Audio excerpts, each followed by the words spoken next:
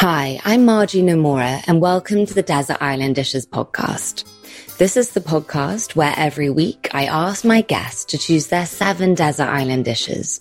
These range from finding out about the dish that most reminds them of their childhood, the best dish they've ever eaten, and of course, the last dish they would choose to eat before being cast off to the desert island. I hope you're all well. At the time of recording, we are still basking in the most beautiful spring-like weather, so fingers crossed that continues. I've had a very busy week, as last weekend I made my brother's wedding cake, which you will know if you follow me on Instagram at Margie Nomura, because I documented the whole process in my stories, which was really fun to do, and hopefully I'm going to do lots more of that kind of thing going forwards. If you haven't yet left a 5-star rating for Desert Island Dishes, now is your moment. It really does only take a few seconds to do, and it makes such a difference and helps other people to find out about the podcast, which is amazing. And I also just really love reading your reviews. So we have a very special episode for you today, which I hope you're going to really enjoy. So I'm going to stop waffling, and without further ado, here is today's episode. My guest today is Joe Wicks, otherwise known as the Body Coach. Joe has taken the fitness world by storm in just 5 years. He has gone from personal trainer doing boot camps in the park that sometimes people wouldn't show up for, to a bona fide fitness guru with his own empire. He's written 7 cookbooks and is a multi-million best-selling author, having sold 3 million copies to date. His first book was the second best-selling cookbook on record, and he's even been named the second most influential person in food in the UK. He boasts millions of followers across social media and has had the kind of success most people only dream of. But through it all, he says his mission has remained the same from day one, and that's to get the world off diets, become more active, and to eat proper food. Welcome, Joe Wicks. Thank you for that wonderful introduction. When I hear that, I feel like you're talking about somebody else. I can't kind of comprehend and sort of realize that that's me and what I've achieved. It's been a mad few years, isn't it, for me? It was exhausting kind of just describing it. And I think the word journey gets bandied about a bit much, but I genuinely feel like that's the best way of describing what's happened to you. Could you ever have envisaged any of this? Definitely not. And I always say to people who see me and maybe land on my channels and think, oh, he's got all these followers and he's had all this success and it's been overnight. And it was really an 8-year journey from start to finish. And I always like to share that story because it was a struggle. When you start out as a personal trainer and you're doing boot camps and you're flying and you're marketing yourself, and it's difficult, you don't have clients, no one's turning up, but I was resilient in that respect. And in terms of the success of the books, when I got approached to do the book, I had no idea it was going to be successful.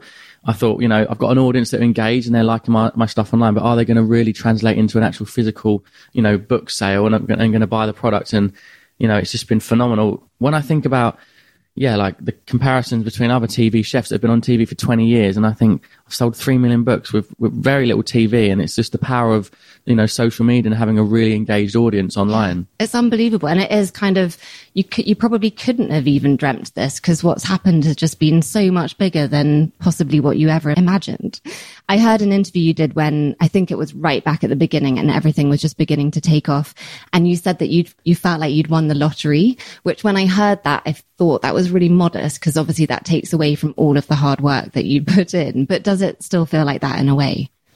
I've just been on this conveyor belt, like a kind of hamster wheel from the start, but it all happened in a kind of organic, nice sort of pace where, I had an opportunity, like I'd be in a magazine or a newspaper and then I'd get on Sunday Brunch or like This Morning or Good Morning Britain, little kind of incremental things. So I can't say I woke up and thought I was successful. It's been a gradual process and different things came and opportunities, but I do feel very lucky and very grateful that I've managed to kind of harness social media in a positive way and really get my personality across through effectively a 15-second video, which not only kind of made people laugh, but it also inspired them to actually get cooking. And so that's my proudest achievement of all the things I've achieved is I know that I've affected millions of people and got them cooking and feeling good. Yeah, it's amazing. And in the introduction, I said that you're the second most influential person in food in the UK, which is pretty amazing. I'm guessing second only to Jamie Oliver. Yeah, it's got to be top boy is Jamie Oliver, isn't it? He always will be top boy. And I've got so much respect for him and he's such a nice guy. We've actually connected a little bit. We've done a little bit of filming together and I ask him for advice. He really helps me. He mentors me a little bit with certain things. I love the fact that he's been around for so long and he's had some of the best, most successful cookbooks. And then like you look, a year or so ago, he released 5 ingredients and it sold over 1 million copies. So I like knowing that I may have a few dips and I may not sell, every book might not be a smash, but I know that if I have the right idea at the right time, I could catch another wave of success and have a really good product. So it is challenging when I've had such success with my first book that all the other books live in its shadows. And on their own, they're still like incredibly successful books, but you compare it to the Red one and you think, well, how are you ever going to, replicate that? But yeah. I'm not too worried. I just think as long as I'm sharing good content and inspiring, then I'll still be around in the next 20 years. Yeah, that's such an interesting, I hadn't even thought about that. But yeah, you're right. Each of those ones as a standalone is still a huge success. It's just the first one was just a phenomenon. Okay, let's dive straight into the first desert island dish. And that's the dish that most reminds you of your childhood. The dish that most reminds me of my childhood is actually the only thing my mum can really cook. And I always say this in interviews, and it's not in a nasty way. Yeah. But she had my brother when she was 17. Or she left home at 15. She had my brother when she was 17. She had me when she was 19. So, nutrition and education around food, it just was non-existent. And, she did the best she could. But you might think I had a really healthy childhood in that upbringing, but it was all like sandwiches and crisps. And we'd have a picnic, which would be, like you come home, picnic for dinner, it'd be a sandwich with crisps, wagon wheels, ice gems. It was really, really unhealthy food. I pretty much lived off sugar. But the one thing she could cook, because my mum is actually Italian, is lasagna. So my mum's lasagna is the dish that reminds me mostly of my childhood. And just so you know, like, it was literally like dolmio, white sauce, dolmio tomato sauce. It wasn't like she created all the ingredients, but something about it when she put it all together, it was just a really like, it reminds me of my child, even when I have it now, with all the cheese on top and she gets the pasta nice and crispy, like the lasagna sheets. And it's just it's quite a nostalgic meal for me. And you say that you didn't have the healthiest childhood. Were you always interested in sport and exercise? I was always active. Yeah, I was never, I wasn't like a child that was overweight, but the amount of sugar I must have consumed, we used to chug like Sunny Delight and I just remember my cupboards were full of sweets and chocolate and crisps because my mum really, really had a sweet tooth as well. She'd drink like loads of cans of Coke and it was just one of those things, like we just knew there was going to be cupboards full of chocolate. So you come home. So I ate a lot of junk, but I suppose because I was so active, always running around, always doing sport, I wasn't a child that was overweight in any way. But my kind of passion with food came a lot later in life. Yeah. And wanted to say that what you're doing in schools at the moment is absolutely amazing. And the focus with children being on movement rather than just fixating on the foods that they're eating. Tell us a bit more about what you're doing. Yeah, a really big passion project for me at the moment is working with children and getting school kids exercising. So I've been doing these workouts live on YouTube. I stream it and schools all over the UK and all over the world take part. And you've got children in like their classrooms in their uniform, like a year 1 and 2 in reception. And you've got like, older sort of secondary school people doing it in the sports hall. And I love that I've managed to connect with not only like adults and parents and teachers, but also engaging children in exercise, because I truly believe that a child that exercises will be, happier, smarter, more intelligent. And if you don't get them thinking about it at a young age, they could become a sedentary adult. And it's very difficult to get an adult into exercise who've never done it as a kid. Yeah, that's so true. And you've said that you want to do for school exercise what Jamie Oliver did for food. Have you been surprised at the current situation? Like some of the schools that you've been to don't even have a PE teacher.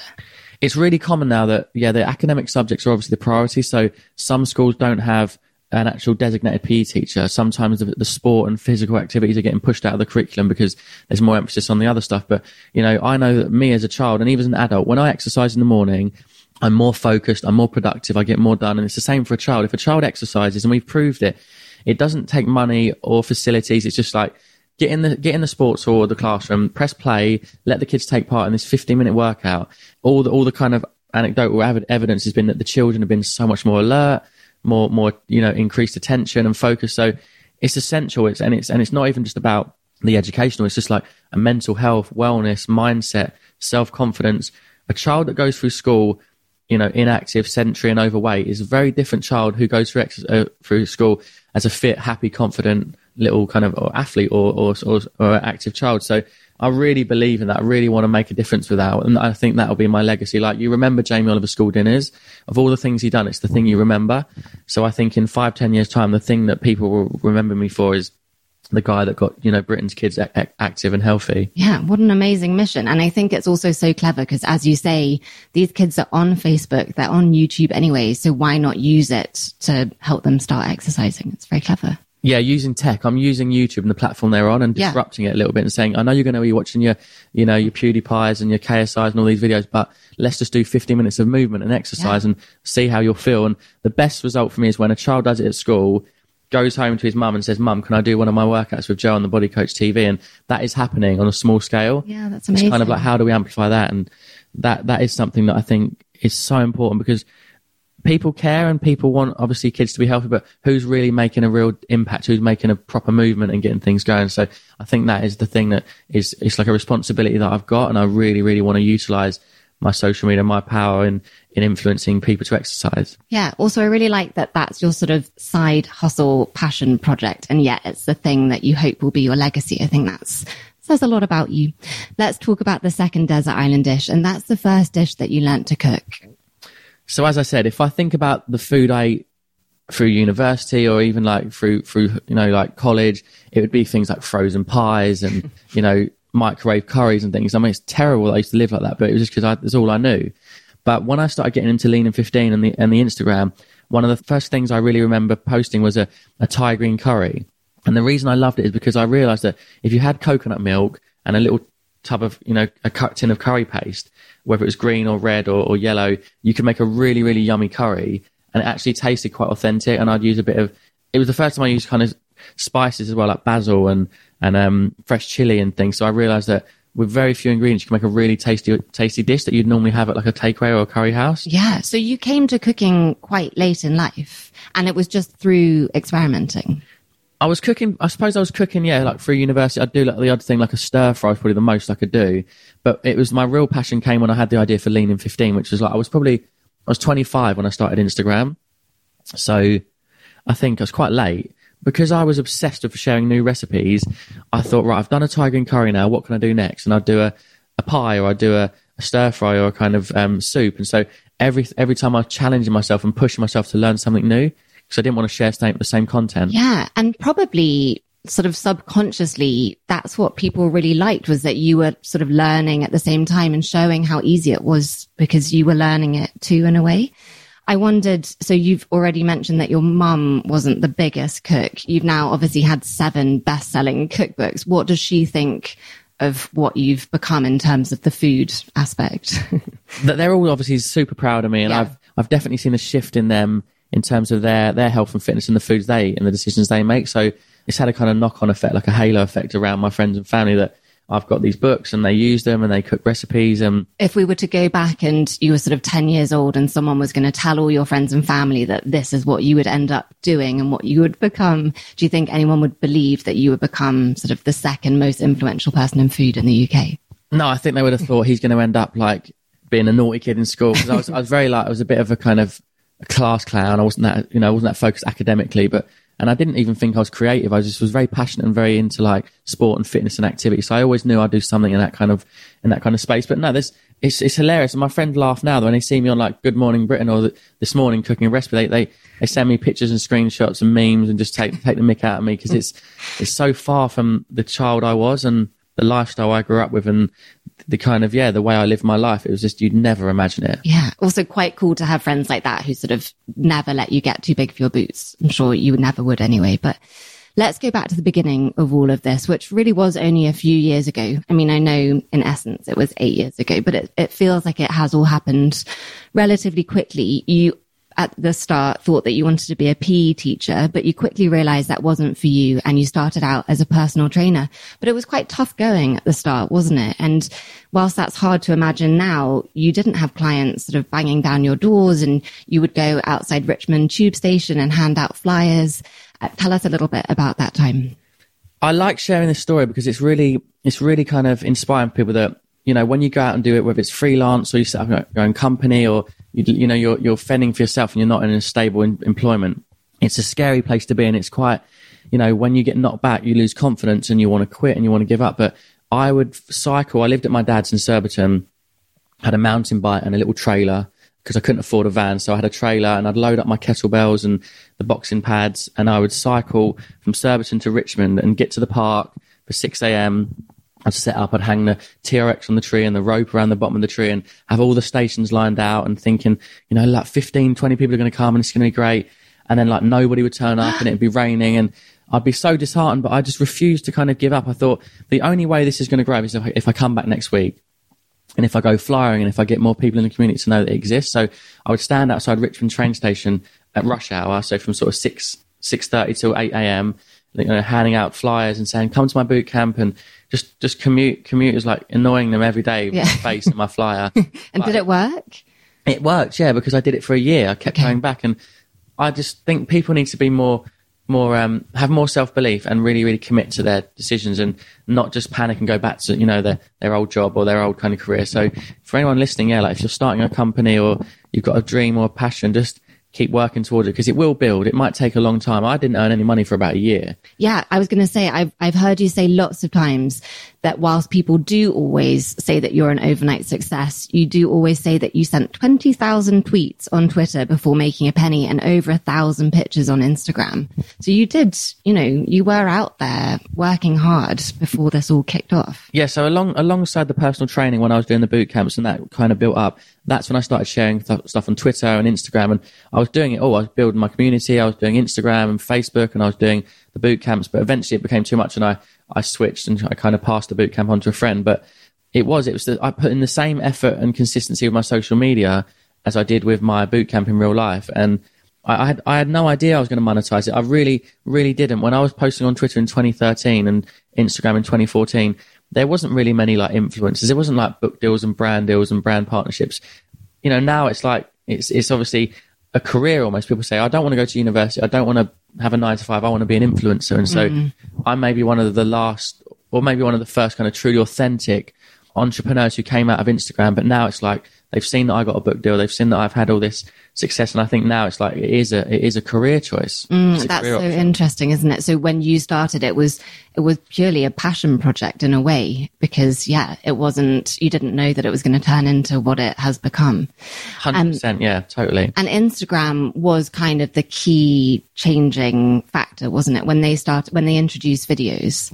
Yeah. In 2014, I think they opened up the video and you could post 15-second videos. So I had the idea, and I definitely wasn't the first person to share recipes. There was other people I can think of. There was a guy called Fit Men Cook and all these other video meal channels. But I just thought, I'm going to do it my way, a little bit more personality, you know, hanging out the window, throwing stuff in the pan and being a bit silly. And like I said, I can't honestly say that I had this vision. I was marketing and I thought, this is content marketing. I'm building an audience. And one day when I've got this audience, I can sell them a product. Like, it just wasn't on my radar. It really wasn't. And people think that I had this massive scheme and vision and ambition. But my ambition was to have like a chain of boot camps and one day get a mortgage and one day hopefully have a house and be like the first in my family to buy a house. You know, we grew up on a council estate. Like, none of us ever had any kind of ambition or real drive. And yet, but as I've become more successful, now I'm really ambitious because I've realized it's like I can achieve things and I can set higher goals. Yeah, that's amazing. And the Lean in 15 thing was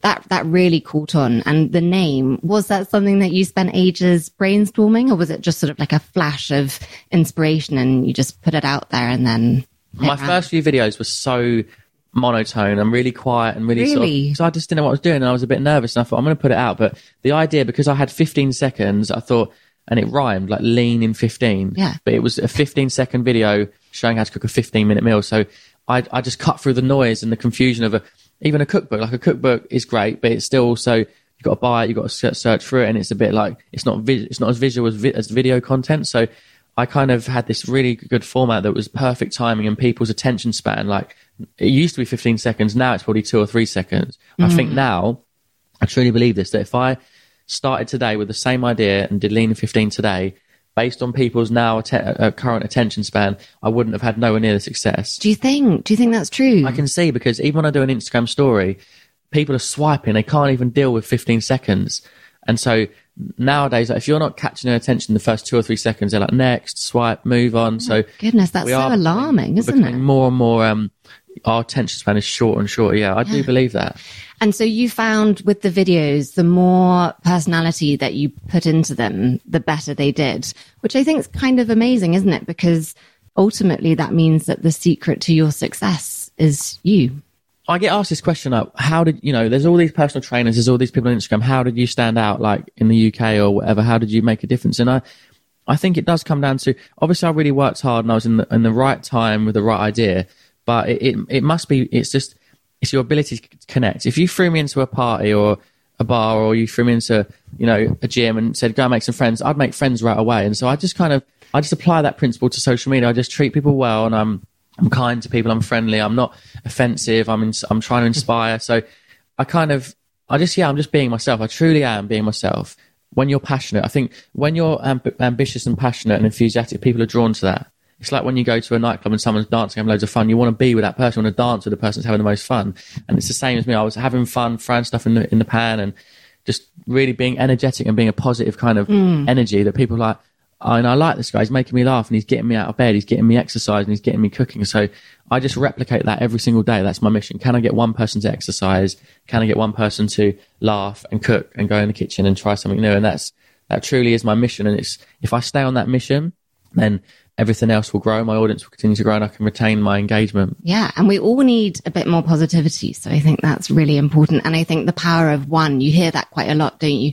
If you focus on the sort of whole audience, you almost are in danger of losing your message. But if you focus on the one individual and what you're trying to achieve for them. You start blogging, or you start a YouTube channel or a podcast, you have to just focus on one new listener and think, can I get one person to enjoy this today? And that's it. And if you think like that, you can have a really steady growth, and you haven't got to kind of panic and chase scale. I think everyone chases scale. Like, I need 1 million followers, I need 10 million, but I'd rather have 100,000 really engaged people, because they're the ones that are going to do my YouTube workouts. They're going to, support my new book and be there for, fans for life. So definitely, I'm really, really so grateful for my audience. And I still send video messages and voice notes, and it's not someone else doing it, it's me, because it's my voice. When you get a message from me, it's me. And that's powerful. People really love that. Yeah, people must really love that. Let's talk about the third desert island dish, and that's the best dish you've ever eaten. Right. So I've had some really lovely food. I've traveled a lot since I've met Rosie. We've had some wonderful holidays, and I do love, my favorite thing is I love cooking at home, but I also love eating in nice restaurants. But the one that's the most special meal of my life is probably, and it's a bit of a romantic one, but me and Rosie got engaged in the Maldives. And we're in this nice kind of, those little sandy island hotels, and they set up a private dinner for us on this little sand island. It was like literally in the middle of the sea. So they took us out on a boat, and they had like a little chef there with a little barbecue. It wasn't like a restaurant. It was just a guy with a barbecue. And he made us basically our dream. It's our dream meal that I kind of requested for us. What was it? So firstly, we started with some truffle arancini, which we love. It's just like, I don't know what it is. Me and Rosie are just obsessed with truffle arancini. Yeah. And then it was kind of a mixed grill. So they had like tiger prawns, a little bit of Wagyu steak. You say, is it Wagyu or Wagyu? Wagyu. Wagyu, whatever you say. A little bit of steak, and then it had some, like a little lamb chop. So like a mixed grill, a surf and turf, so like a little bit of each, with some lovely like grilled vegetables and some rice and a kind of jacket potato. But we were sitting on this tiny table with like candles and like beautiful lights everywhere and under the stars. And then the dessert, and then I asked her to marry me. So I got, in between the courses, then I wrote her a little letter that I said, "Oh, can you read this little letter?" And she says to me she didn't know what was going on, but she must have known at this point. And then so in between the main and dessert, which is our favourite dessert, I asked her to marry me. Oh, so that was after she'd read the letter. We did starters and mains, then we read the letter. Yeah, and she read the letter, and then I got down on one knee and asked her to marry me. And then we had our favourite dessert, which is an Eton mess. Oh my goodness, that sounds amazing. And did the restaurant and the hotel, did they know what you were planning? Yeah, I said, because I emailed and said, look, I'm coming, because Rosie was pregnant at the time. I said, my girlfriend's pregnant, I really want to marry her. Have you got any ideas? Like, what can I do that's special when I'm there? And they suggested this little like island thing. So they kind of helped me, but they said, what would you like to give her? And so this is like her dream menu, but also mine. So we kind of share the food taste. So yeah, that was a bit of a cheesy one, but that's probably the most memorable. And I think it's nice that we'll always remember that food. Like we won't remember the music necessarily, but you always remember the food and the flavors and the place you were when you asked that. Oh my God, that sounds amazing. Were you scared? Well, no, because she was like, she was carrying my baby, and I thought she's not going to say no. You thought Good time to ask. I was pretty gutted if she did. That's the top tip for everyone. So I wondered, was there a pivotal moment that you can remember thinking, hang on a second, everything is really starting to take off here. I'm onto something. Like, was there one moment? Because I know that you say going on Sunday brunch was quite a big turning point, but was there a specific moment that you can think of? There's lots of little different milestones along the way. Like the first time you get picked up by an Evening Standard article, or the Telegraph would write about you, and that would kind of get a spike in social media and my online plans and stuff. But I suppose, a big moment was definitely Sunday brunch, because they did a VT with some of my Lean and 15 videos that were really like layering out outlandish and stuff. So people like sort of, it caught their attention. So the day I was on Sunday brunch, we got 10,000 new followers, which is quite a lot. Whoa, that's loads. So it lifted my kind of my brand and my visibility. But then I did things like, I did Soccer Aid last year, played in Soccer Aid with like some amazing footballers. Yeah, it's a big moment. I've also done a world record hit session in Hyde Park. I did a world record for the world's largest outdoor hit session. Oh my God, how many people? There was 4,500 people. So to go from running a boot camp where like 2 or 3 would turn up to within 4 years having 4,500 people in Hyde Park, and I was on the main stage, it was like just it's emotional. I was quite nervous, but also like really proud that I brought people together through exercise. And there was really fit people in the crowd, but then really unfit, and they were all working really hard to like stay in the workout to get the world record. So I was just super proud. That was a very proud moment for me.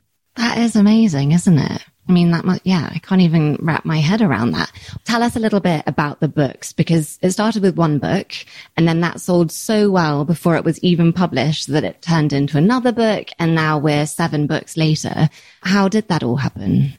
I was cruising along, doing my videos with my iPhone, in my flat in Surbiton, and I was running my boot camps and I was busy and just having a bit of fun.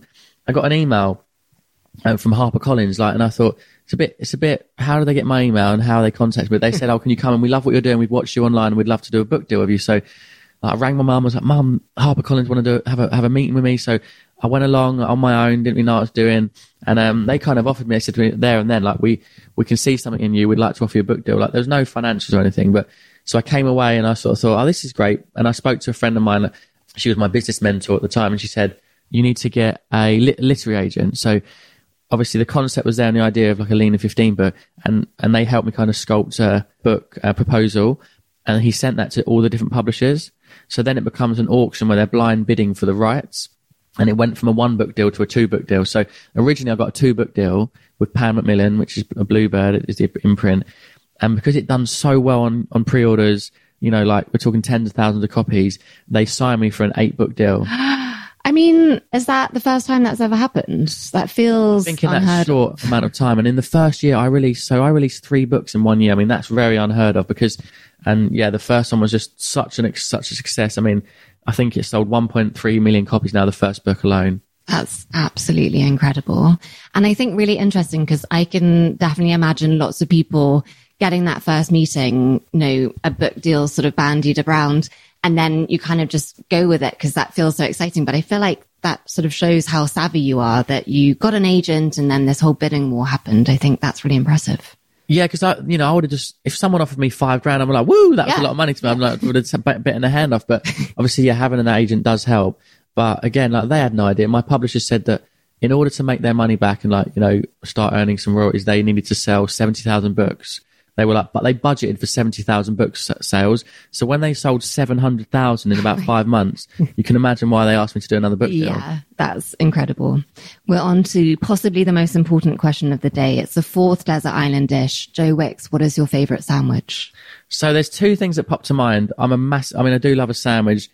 I make loads of different types of sandwiches, and I'm even still like throwing in a couple of Quavers and Wotsits in I love putting crisps in a sandwich. It's so good. If I'm grabbing a sandwich on the go, like, I'll always have to buy a pack of salt and vinegar crisps to throw them in there for the crunch. Yeah, the crunch. But if I'm making a sandwich at home, I would just keep it really simple. I like a chicken, pesto and sun-dried tomatoes. So a really good quality pesto and just like a jar of sun-dried tomatoes and maybe a little bit of spinach, but just classic on a nice kind of wholemeal or granary brown bread.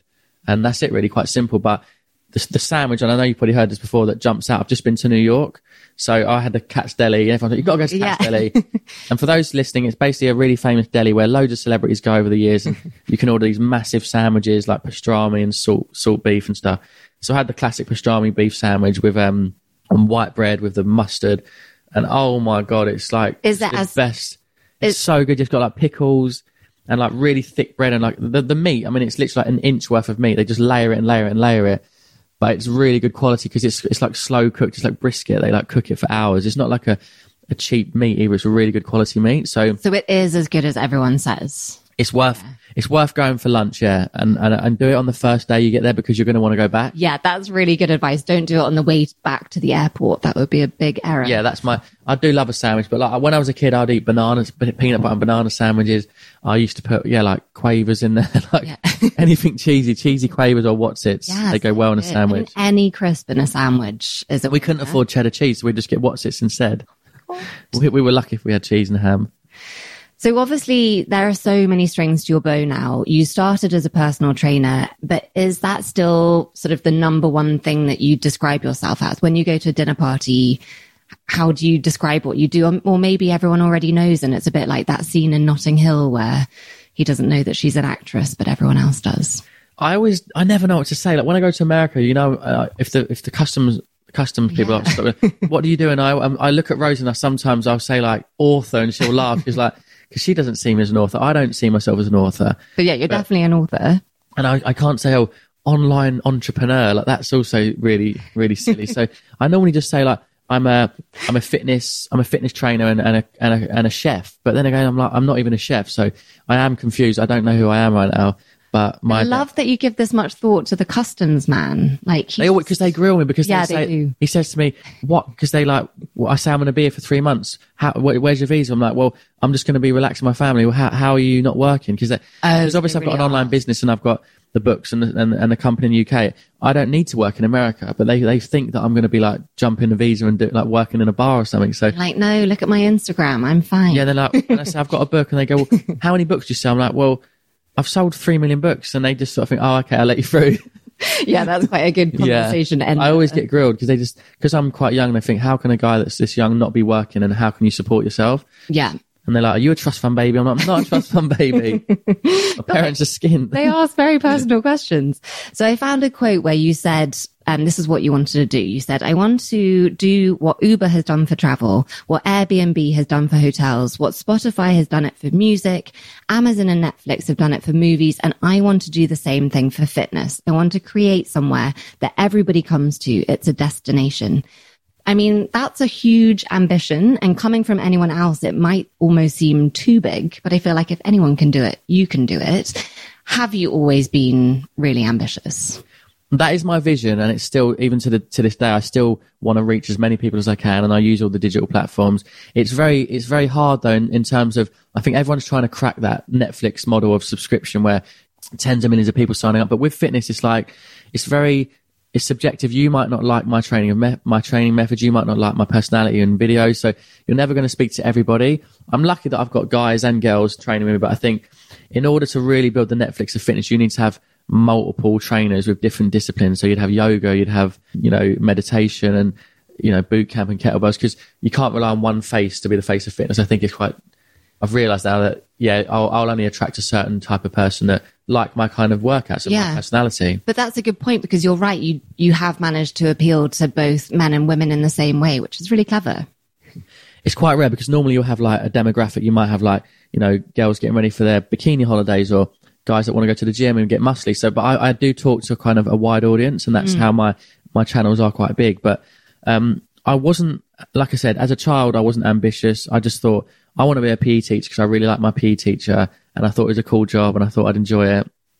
And then when I became a personal trainer, I thought, if I can just scale this boot camp and have like 6 or 7 locations and have trainers working for me, that'd be a great, income, and I won't have to do as many hours. But like I said, that was it. I wasn't really pushed by my parents. Me and my brother Nicky were the first ever in my family to go to university. And so, we kind of set a standard. We thought, we want to be more, we want to do a bit more. And now my brother Nicky works with me, which I love. We get to what he's like an editor and a journalist from that background, but now he helps with my digital content and my strategy around that. So fun. it's just lovely that I've got to work with my brother, and we are together. I'm so ambitious. Like, we're super, super driven now. And he really helps me with certain things. Yeah. I guess it sounds like you've always been ambitious, like wanting more boot camps and sort of building it that way, but the goalposts have changed slightly. So you're sort of, you're just working towards slightly bigger things now. As you become successful, you achieve small little things, and then you start to really believe in yourself and set bigger goals. I think a lot of humans, and all of us, including me, we're held back by our limiting beliefs, that we believe that, we can't do that, we can't change direction, I should have done it when I was 20, it's too late. If you live like that and stay in your lane, you're never going to really excel and challenge yourself and actually do things that you can do. And we can all achieve so much more than we think. Yes. Feel very motivated by this. Okay, let's talk about the fifth desert island dish, and that's the dish you eat the most often. So the dish I like, I'm all about speed, so simplicity, quick, and like minimal ingredients. So one of the things I always tend to lean towards is like Mexican food. So whether it's tacos, tortillas, burritos, because it's kind of a healthy option. If you think about it, you've got, a protein source, you've got some rice, you've got some carbohydrates from the tortilla and the wraps and things, but you've also got loads of veg. You've got, green beans and roasted red peppers and chilies and jalapenos, and you can obviously put kidney beans and stuff in there. So it's full of flavor, super easy to make. And sometimes I'll make chicken tortillas. The next day it might be fish tacos. But I actually went to Mexico on a holiday, and we were in a really lovely hotel in Cabo, and they had like a Mexican tortilla and taco tasting thing, and where you get to make them. And so I kind of use a little bit of that, and when I get home with Rosie, it's one of those things, you can put it all on the table and like build your own. It's kind of fun as well, isn't it? So for me, I'd say the thing I eat most often at home would be Mexican food. Yeah. But things have changed a lot, because like I said before I was obviously cooking for my Lean in 15 books. I was running around thinking what we're going to cook next. But now this Gusto thing, I'm getting 4 recipes a week. So my variety of foods has changed so much. Yeah. So I want to ask you about the Gusto. So that didn't come about in the way that lots of people might think it did. It sort of, you actually approached them, which I think is sort of counter to what people might have imagined. Most brand deals come about by a brand will come to you and say, right, we want to do something. Can you hold this and say this is cool and use this and blah, blah, blah. But I basically had a really big opportunity with a supermarket in the UK, and I was really excited about it. But when I saw the product, what it was they presented to me, it was basically like ready meals and microwave dinners, and it wasn't the kind of the thing I wanted to do. I really believe that people should cook, and my whole brand and my whole philosophy for the past 5 years has been, guys, you have got 15 minutes, you can cook, you can enjoy recipes at home. And so we approached Gusto with an idea to put some veggie Lean in 15 recipes within the app, within the packages, so that we could promote the veggie. That was as simple as that. I listened to a podcast by Timo, who's the CEO of the company, called Monocle Podcast, and it was brilliant. I just loved his philosophy and his mission. He really, really wants to get families cooking at home. So my brother Nicky connected with him on LinkedIn, sent him a DM and said, can we come in and have a chat with you? It evolved really quickly into this thing, like, let's have some Body Coach recipes in there. Let's have some regular recipes, and let's have a kind of partnership. But I didn't want to just be a brand ambassador. I wanted to be an investor. So I invested some money within the company. Amazing. Because I really believe in it. But before this, I was a customer. So my mum, my dad, all my friends, my brother, we're all using it, because I can't explain. It's like when you download the Uber app, you never go back and say, I'm not going to use that anymore. Yeah. It's like it's solved a problem because it's convenience as well. So you get the delivery to your door, and it's removed that stress of what am I going to cook, where have I got to go and get the food from, and how have I got to find time. But it's also such a clever balance, isn't it? Because you are, as you say, you are still cooking that dish. It's just there's no waste, and the decision of what you're going to make has kind of been taken away in that moment. But it's a really clever balance. If I had done a deal with a supermarket and I had to come out and say, hey guys, go and get my ready meals, I would have died. A little bit of me would have died inside. Yeah. When I announced the Gusto partnership, I'm so proud of it, and I believe in it, and it's been such a great response. Thousands of people have signed up since I've had the partnership, and it's the same emotional response that I had. What did I do before this? What did I used to eat? How did I go food shopping? And so, because I've got my mum and the closest people to me using it, and we all talk about, we've got a little WhatsApp thread called the Gusto Gang, where we compare what we've got and give each other tips. And stuff. I love that. And so, because I hand on heart believe in this, and I've invested in the company, it's so easy for me to talk about it, and so naturally. And so, I'm proud. I'm more proud of the things I've turned down. I've had so many people offer brand stuff, and I thought, you know what, I'm going to turn that big opportunity down because I believe in this. And even though it's a smaller thing, it's growing. I believe the future of retail for food is going to be things like Gusto, where you get the food delivered to your door. And it's just, and like I said, yeah, you get the recipe and the ingredients. You're still learning to cook. Yeah. And it's one of the things I love the most about it, as you can see, as I'm a super fan, is it's made me cook with Rosie. It's a social thing. Yeah, that's we sit there, we got the card, we do half the steps each, we talk through the recipe, we sit down, we're enjoying food together. Whereas before, it would be like a lean in 15, it was a bit stressed, or I'd eat on my own, and now we're coming together. And so, honestly, if you haven't tried it, give it a go. It's wonderful. And that is one of the amazing things that, you know, about food is the social aspect. So if it can bring that back into family life, I think that is so clever, isn't it? I was going to say that obviously it's sort of such a privileged position to be in where you are being approached by different brands and companies wanting you to represent them.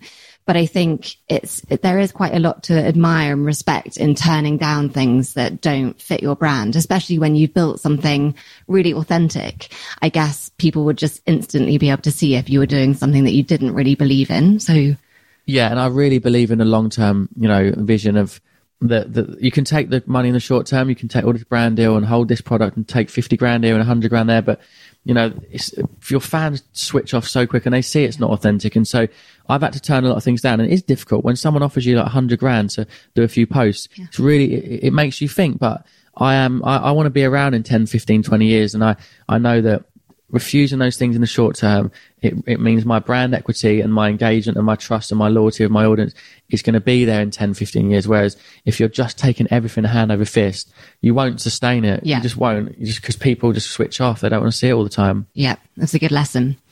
Okay, we're on to the 6th desert island dish, and that's your go-to dinner party dish. I've got 2 things that I think of when I think about guests coming over. Yeah. My first thing was always a chicken pie from my first book. It's like a chicken and leek pie, quite creamy. Then you put a phyllo pastry on top, and it's a really lovely, because it's like 15 minutes, whack it in the oven for like about 10, 15. So you're like start to finish half an hour, and you can serve it with some mashed potato and some veg. But I've actually gone up in the world because I'm now doing risotto. Oh, right. Yeah. I'm doing risotto because I basically, I tried it through Gusto actually. They did a really lovely, it was like pecan, sage and blue cheese risotto. And I've also got one in my book, my veggie book, like a roasted butternut squash. And basically I've realized it's one of those things that you make with love, and it takes patience. But when you get it right, you get the texture and the creaminess, and you put a bit of Parmesan or something on at the end. Like risotto has got to be one of the most satisfying like tastes and textures. Would you say? So good. Like, because you can do it really well veggie. Yeah, like also, really... I'm kind of imagining like you've got people over and you're just like in the kitchen with a glass of wine making a risotto. Like you're sort of quite a sociable thing. Yeah, I like that moment where you're cooking and talking. It's like the build up to the meal where you sit down. Like, I don't just get them around and say, right, dinner's at 7 and it's on the table. I like to get them around at sort of 6:30. And I've just got a nice dining table. It can fit like 8 people. So I did my first dinner party a few weeks ago, and I actually went back to another Gusto recipe. It was roasted red pepper and sage risotto. So like you roast the red peppers in the oven for sort of 15 minutes. You start doing your risotto, and then at the end you put the peppers on top, and you put some fresh sage on and a little bit Parmesan cheese. And they were all blown away. They thought it was like restaurant standard. And also, if you get anything left over, you can have it for the next day. Well, yeah. Also, I like how, I mean, to keep coming back to Gusto, but I like how it's sort of influencing you even when you're not making the dish that they've given you that day. Like, it's sort of, the recipes are obviously so interesting that you're inspired outside of that. I'm eating more variety now than I ever have, because I used to rely on my books, and this is your laugh, but I used to walk around, and if I had nothing to cook and I didn't know, I'd go to the shelf in wherever I was, like Sainsbury's or Waitrose or whatever, and pick my book up and quickly grab the ingredients for a recipe and go and make it. Because you just get that moment where you're like, what do I cook? And you might have all the cookbooks under the sun, and you sort of, as you always lean back to the same things, you kind of repeat your basket, you repeat the recipes. And so I love it when the app opens up with the new recipes, you just try new things, and it's a game. Honestly, it's a game changer. Like I said, I'm talking to you like this because I'm passionate, but I'm telling my friends and family every day, get on it. And so I'm a proper convert of the Gusto gang, really. On Desert Island Dishes, we've got a cookbook corner. So I wondered, what is your all-time favorite cookbook? This is a good question. I get sent a lot of cookbooks, and I heard this stat from my publisher. The average person, when you get a recipe book, 100 recipe cookbook, the average person cooks 6 recipes from the books. Is that really true? Yeah. On average, they said, like, as a stat, but One book that's come out recently, which I really love, and I talked about it a little bit, is Jamie Oliver's 5 Ingredients. 2 reasons. I love the TV show was amazing, and he's so good at describing food. But the way it's laid out with the images, you've got the 5 images, the ingredients, and the recipe. It's just such a great format, and it's just such a simple idea that has been so successful. And I've made quite a few recipes from that book, because it's almost like Lean in 15 in the sense that it's just super quick, 15, 20 minutes. Yeah. Just a really simple promise. It's a good option. But without being, so that's my favorite recipe book from Another Chef. But if you ask me what the most special book to me, in all honesty, it's got to be my first Lean in 15 book. It's called the Shift Plan, so the red one. And because it's red, I call it the Little Red Steam Engine, because it just chugs along, constantly selling, never goes away. And the reason it's so special to me is because it's changed the eating habits of a lot of people. Like millions of people have got that book and got in the kitchen and tried it out for the first time. And, it changed my life and people's lives, and my mum and dad. It's complete. Without that book, I wouldn't be sitting where I am now in this house. I wouldn't have connected with all the people. I wouldn't have had a TV show and a DVD. And so I have a lot to thank to my publisher, Carol, for believing in me and taking a punt on basically an unknown Instagrammer who had a few thousand followers. And so I will always remember that book as being a special one that hopefully will be sort of remembered for years to come. I thought you might pick that one in terms of most treasured, because as you say, that one book did really change your life. Yeah, I'm not saying it's like the best cookbook of all time in terms of recipes, because I would much rather go to Gordon, Jamie and the top boys for that. But the one that means the most. Yeah, it means the most. And for simple, like a beginner just getting into to food and fitness, it's just a great little entry point. Yeah. Okay, I can't believe it, but we're on to the 7th final desert island dish, and that's the last dish you would choose to eat before being cast off to the desert island.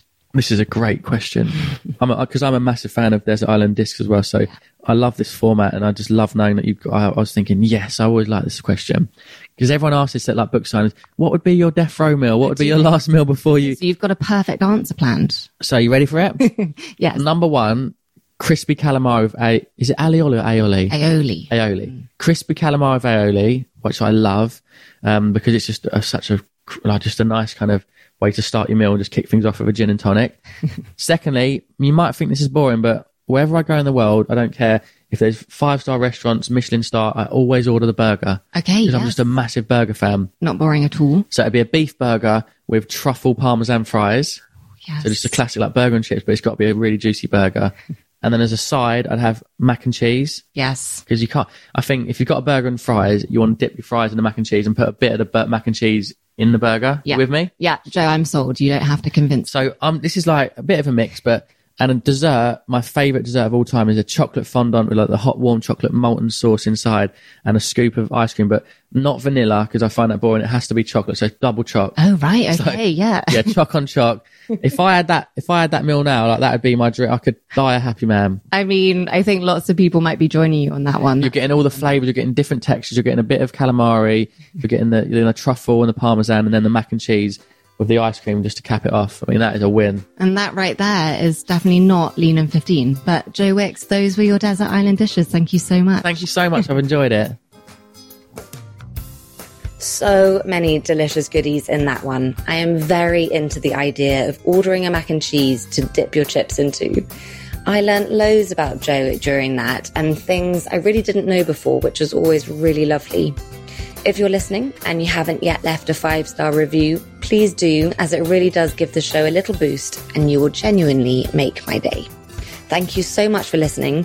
Don't forget you can visit the website desertislanddishes.co for all the recipes, lots of kitchen tips and tricks, and you can also find me on Instagram at Margie Nomura. Thank you so much for listening. Bye.